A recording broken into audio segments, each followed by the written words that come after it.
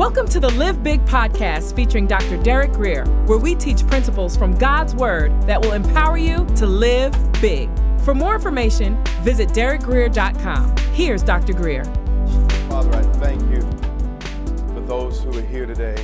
Father, ultimately, you are the teacher, the instructor. Frankly, Lord, you're the one that opens eyes and does all that stuff, Father. I'll do the talking, you do the teaching, though, Lord, and we'll honor you for what you accomplish. In Jesus' precious name, amen. Amen. As Jesus and his disciples were on their way. Now, looking at that, because we've watched the Hollywood movies of, the Passion of the Christ and all the various movies we watched growing up, you probably have a picture of 12 men walking with him. But I want to add to what you think the Bible says, what exactly the Bible really does say. In verse 10, same chapter, we discover that Jesus ordained 70 new leaders. It says in verse 10, same chapter, after this, the Lord appointed 72 others. The King James Version says 70. Now, if you know anything about Jesus, he does not disciple at a distance. He's not a parent that's, kind of a latchkey parent. When he raises up a leader, he trained them, they became part of his team, and he was with them daily. In fact, Scripture says that he would teach the crowd, but in the evening, he would explain further to the disciples all the things that he had taught. So we see that he has had 12 men that he anointed to be apostles, and he appointed them to that ministry. But in the early part of this chapter, we see that 70 to 72 others are added. The King James Version again says 70. I'm more comfortable with 70. It's more even number. But the point is, at this juncture, we see Jesus with upwards of 80 people following in his entourage. So our image of who Christ is, now a lot of folks, what they do is they get stuck on their traditions. They get stuck on what they've been taught. But we have to learn to make room for Scripture. We need to adjust our traditions based on the Word of God. Does anyone agree with me here? Amen. Now, on top of the 70 other men, you'd think it stopped there. But in Luke 8, we get some further insight. And again, the Bible's about to mess up your theology.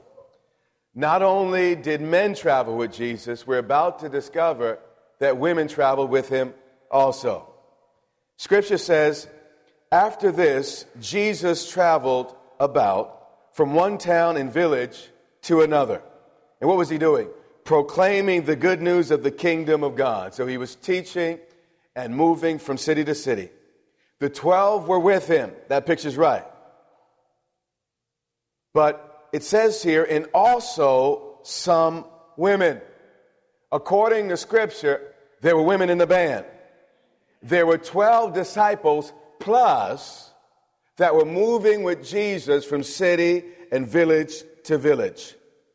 And then it begins to enunciate, or the Bible begins to mention at least three of some of the most outstanding women that were traveling with him. It says here, some women who had been cured of evil spirits and diseases. Then he lists three names.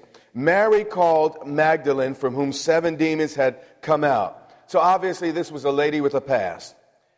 Number 2, Joanna, the wife of Chuza, the manager of Herod. You know who Herod is, right?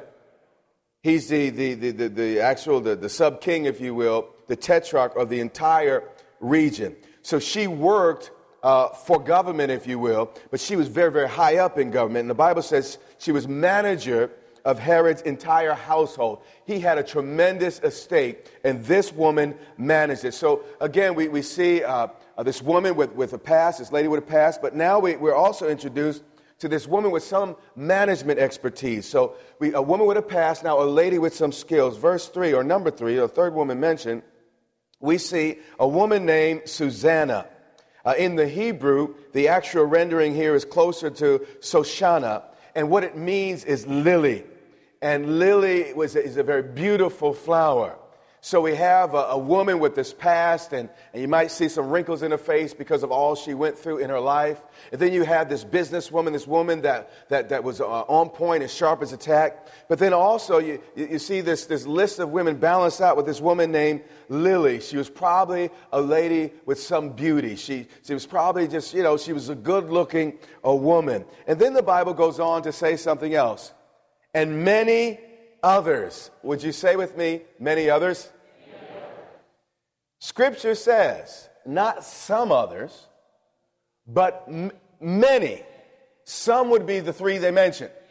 But the Bible says many others traveled with Jesus. So at times, Jesus could have upwards of 100 people with him. So when Jesus went to a place, it was a big deal. And he was a hub of activity, and tents would be set up where they slept for the night. And, of course, the women slept apart from the men unless they were married. But we don't find the disciples typically traveling with their wives. But there were camps set up. There were numerous fires. There was noise. There was laughter. And then Jesus later in the night might pull them aside and continue to train them. Remember, Jesus is training for his absence. He's about to die. And he's going to leave the entire planet in the hands of these people. So he's investing very intentionally and intensely into these leaders. And you can't just have, a 6-hour school day. He was with these people 24/7 often because, again, he's about to go off the scene. Luke 10:38. Let's pick it up again. As Jesus and his disciples... This is a significant crowd. We're on their way. Again, we can't be certain how many disciples were actually with him at this event. But, just in case, a few of them had to go back to the farm for some reason or something was going on in their families, let's just say, maybe there was only 50 people. Let's just be extremely conservative. But the point is, there's a whole lot of people about to come to Martha's house. He came to a village where a woman named Martha opened her home, meaning she owned this home. This was her house. She opened her home to him. It appears that Martha was somehow the head of her household. Now, I don't know if she was widowed. I don't know if she came into an inheritance. The Bible doesn't give us the background here. But she was the one that offered the invite, meaning she was responsible for everything that happened in her house, and hospitality was taken very seriously at this point in history. So when she took the onus of allowing Jesus' team to come into her house, she was really taking on a situation. In verse 39, Scripture says, she had a sister called Mary, who sat at the Lord's feet listening to what he said. Now, because we're thousands of years removed, we can miss the original import of this statement. But Scripture says that she sat at Jesus' feet. In the ancient world, this was just a little bit unusual. Because when you sat at the feet of somebody, what you were saying is that you were that person's disciple. And in this time in history, only men, or primarily men, were drafted or trained to be disciples of a senior rabbi. Women were not permitted to operate typically at this level. Now, lest you think I'm just talking, let's take a look at Acts 22 and verse 3 and allow Scripture to be its own commentary. It's very important that we do that. We're going to look at it in the New King James Version. The NIV accurately interprets it, but the verse is far more literal in the the New King James Version, as well as the NEV. And listen to Paul's language. He says, I am indeed a Jew. He's talking about his pedigree to those who question him. Born in Tarsus of Cilicia. But, I was born, outside of Jerusalem. But I went back to Jerusalem, and guess where I was trained? But I was brought up in this city at the feet of Gamaliel. It said what? At the feet of who? Now, where was Mary sitting? The Bible records. At the what? Feet. The way the ancients stated that a person was a disciple of another was by saying you sat at the feet of that particular rabbi. So it did not just mean that you overheard a session that a rabbi was teaching. It means that the rabbi accepted you on some level into his or her, well, in this time, his school. 10:39. Martha has a sister called Mary. How does the Bible describe Mary? As a woman who sat at the Lord's feet listening to what he said. Now here's the question. Do you sit where the world says your place is? Or do you sit where the master says your seat is? Now at this time, Jesus is upending culture. Everybody's aware of what's going on in this house. The men are sitting at the master's feet saying by their positioning in the room that they're disciples. But right behind the men, actually could be confused in with the men, is this woman, Mary. And you would think that Jesus would stop and say, well, you're out of order, lady. You know, I will not accept it. I will not stop it. No, you go back to your place. None of that happens. The Bible says she's sitting at the feet of Jesus with the other men. But Martha, by the way, she could have sat there too, but she was too distracted by her role. She was too distracted by being what she thought a woman ought to be. She was divided and disturbed, distracted by all the preparations that had to be made. Now, remember, this lady had a lot of house guests. This was not like you inviting a few people over to a barbecue on Saturday. This was more like a block party.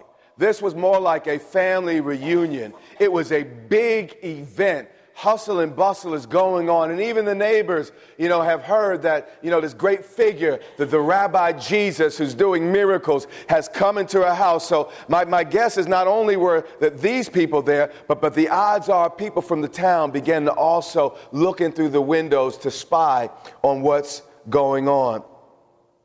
And Scripture says, though,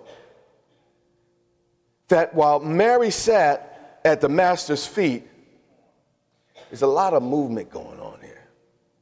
Amen. Scripture more literally says this. Martha was distracted about by much service. That's what it literally says. The various translations word it more smoothly. But the literal rendering here is Martha was distracted about much service. Service can be a distraction. A good thing can become bad when you start to try too hard. Martha was so concerned about pleasing the people, about making sure no one talked about her when the party was over. And we go to someone's house and we go to the barbecue or the dinner and on the way home, sometimes even before you get in the car, you start talking about the napkins, you start talking about the bathroom, you start talking about the kids, you start talking about everything that went on. And Martha was fully aware of what was going to happen. But what Martha did is she allowed service to get in the way of her worship. Jesus is not as hard to please as some of us would make him.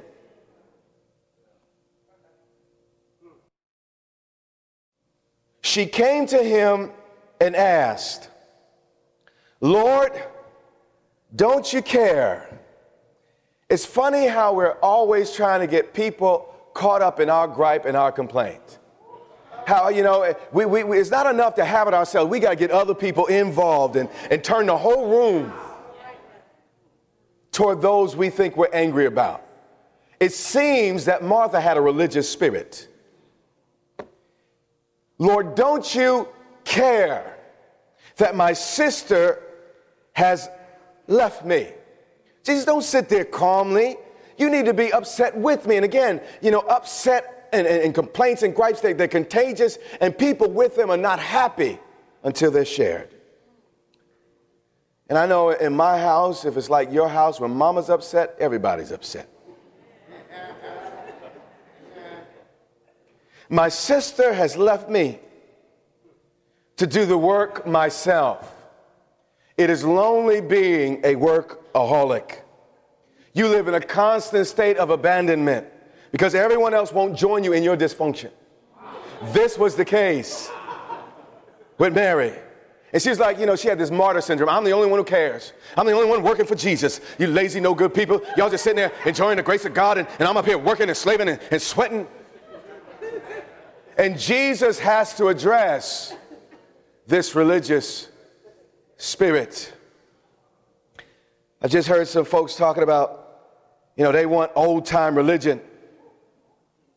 What we need is old-fashioned Bible. You see, in the Old Covenant, there were 613 commandments given by God. How many think that might be enough? But then on top of that, the rabbis added hundreds of other commandments. And Jesus rebuked the people. He said, listen, the traditions of men, the traditions of the rabbi, the tradition of your denomination, the traditions of your fathers and mom and dad and them, are you hearing me, have made the word of God to no effect.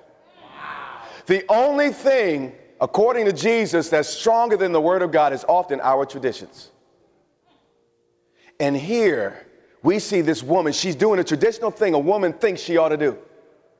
And she finds herself upset and worried and distracted by much service. And she gets angry.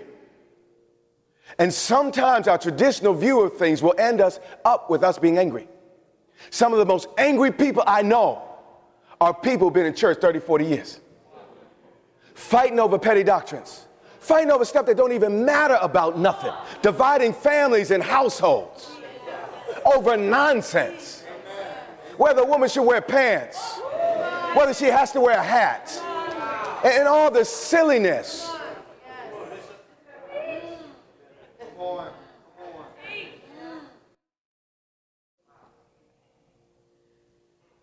She came to him and asked, and really in this asking is a statement. Religious people have a way of passive aggressively striking you.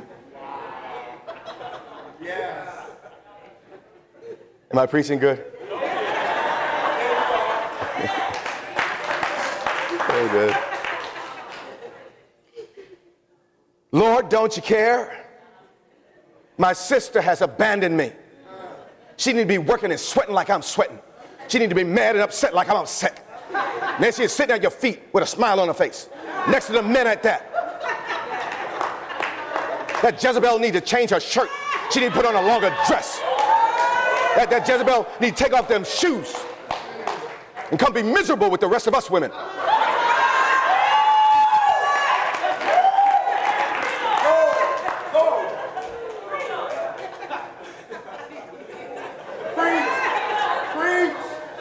And then she has the nerve to say, she's starting to order Jesus. Tell her to help me. You better show some leadership, Jesus. Don't let all this crazy stuff going on in your house. I thought you were a leader. I thought you were able to control things and things were holy around you. This is unholy for a woman to be sitting with your men while the women are working. You need to really get into what's happening. Some folks have made holiness a bad word. We sing about holiness. Holiness to me, that's a beautiful word. The Bible calls it the beauty of his holiness. And then it goes on, the psalmist goes on to explain his mercy endures forever. Here's the song. Praise the beauty of his holiness, that his mercy endures forever. His holiness, he's saying, God is totally set apart and sanctified to his mercy, to his kindness and his love. He will never change his mind about that which he has said. He is holy, and because he's holy, I am not consumed. All right, let's go back.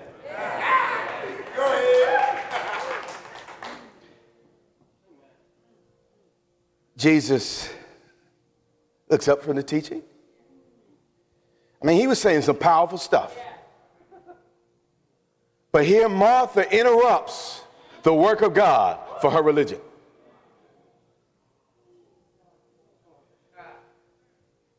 Be careful not to interrupt the move of the Spirit over how long a dress is.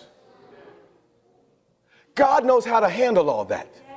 Give the person time. They'll work it all out.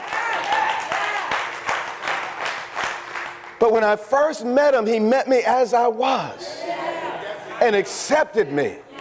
And then he began to work on me and improve me. But we don't all start out that way. Give people space. He said, Martha, Martha. He could have answered a lot of ways. But watch what he says. You're all focused on Mary, all up in her business. But you're the one with the real problem. He's not even talking about Mary. You are worried and upset about many things. Mary's over here chilling. Mary ain't got no problems in the world right now. And you're the one all upset. You're worried. And you see, the reason why we focus on others is because we don't want to have to deal with all the stuff going on in our own hearts. So we're mad at them and mad at them. So we don't feel our own frustration. So she gets a focus off of all the misery in her, and she focuses on her sister. And she says, you're worried and upset. How many in this room, if you're honest, you'd have to admit most of the time, I'm worried and upset. Many of us, frequently, this is our regular MO, mode of operation. We live out of worried and upset. You have been listening to the Live Big podcast with Dr. Derek Grier. For more information, visit derekgrier.com or follow Dr. Grier on social media.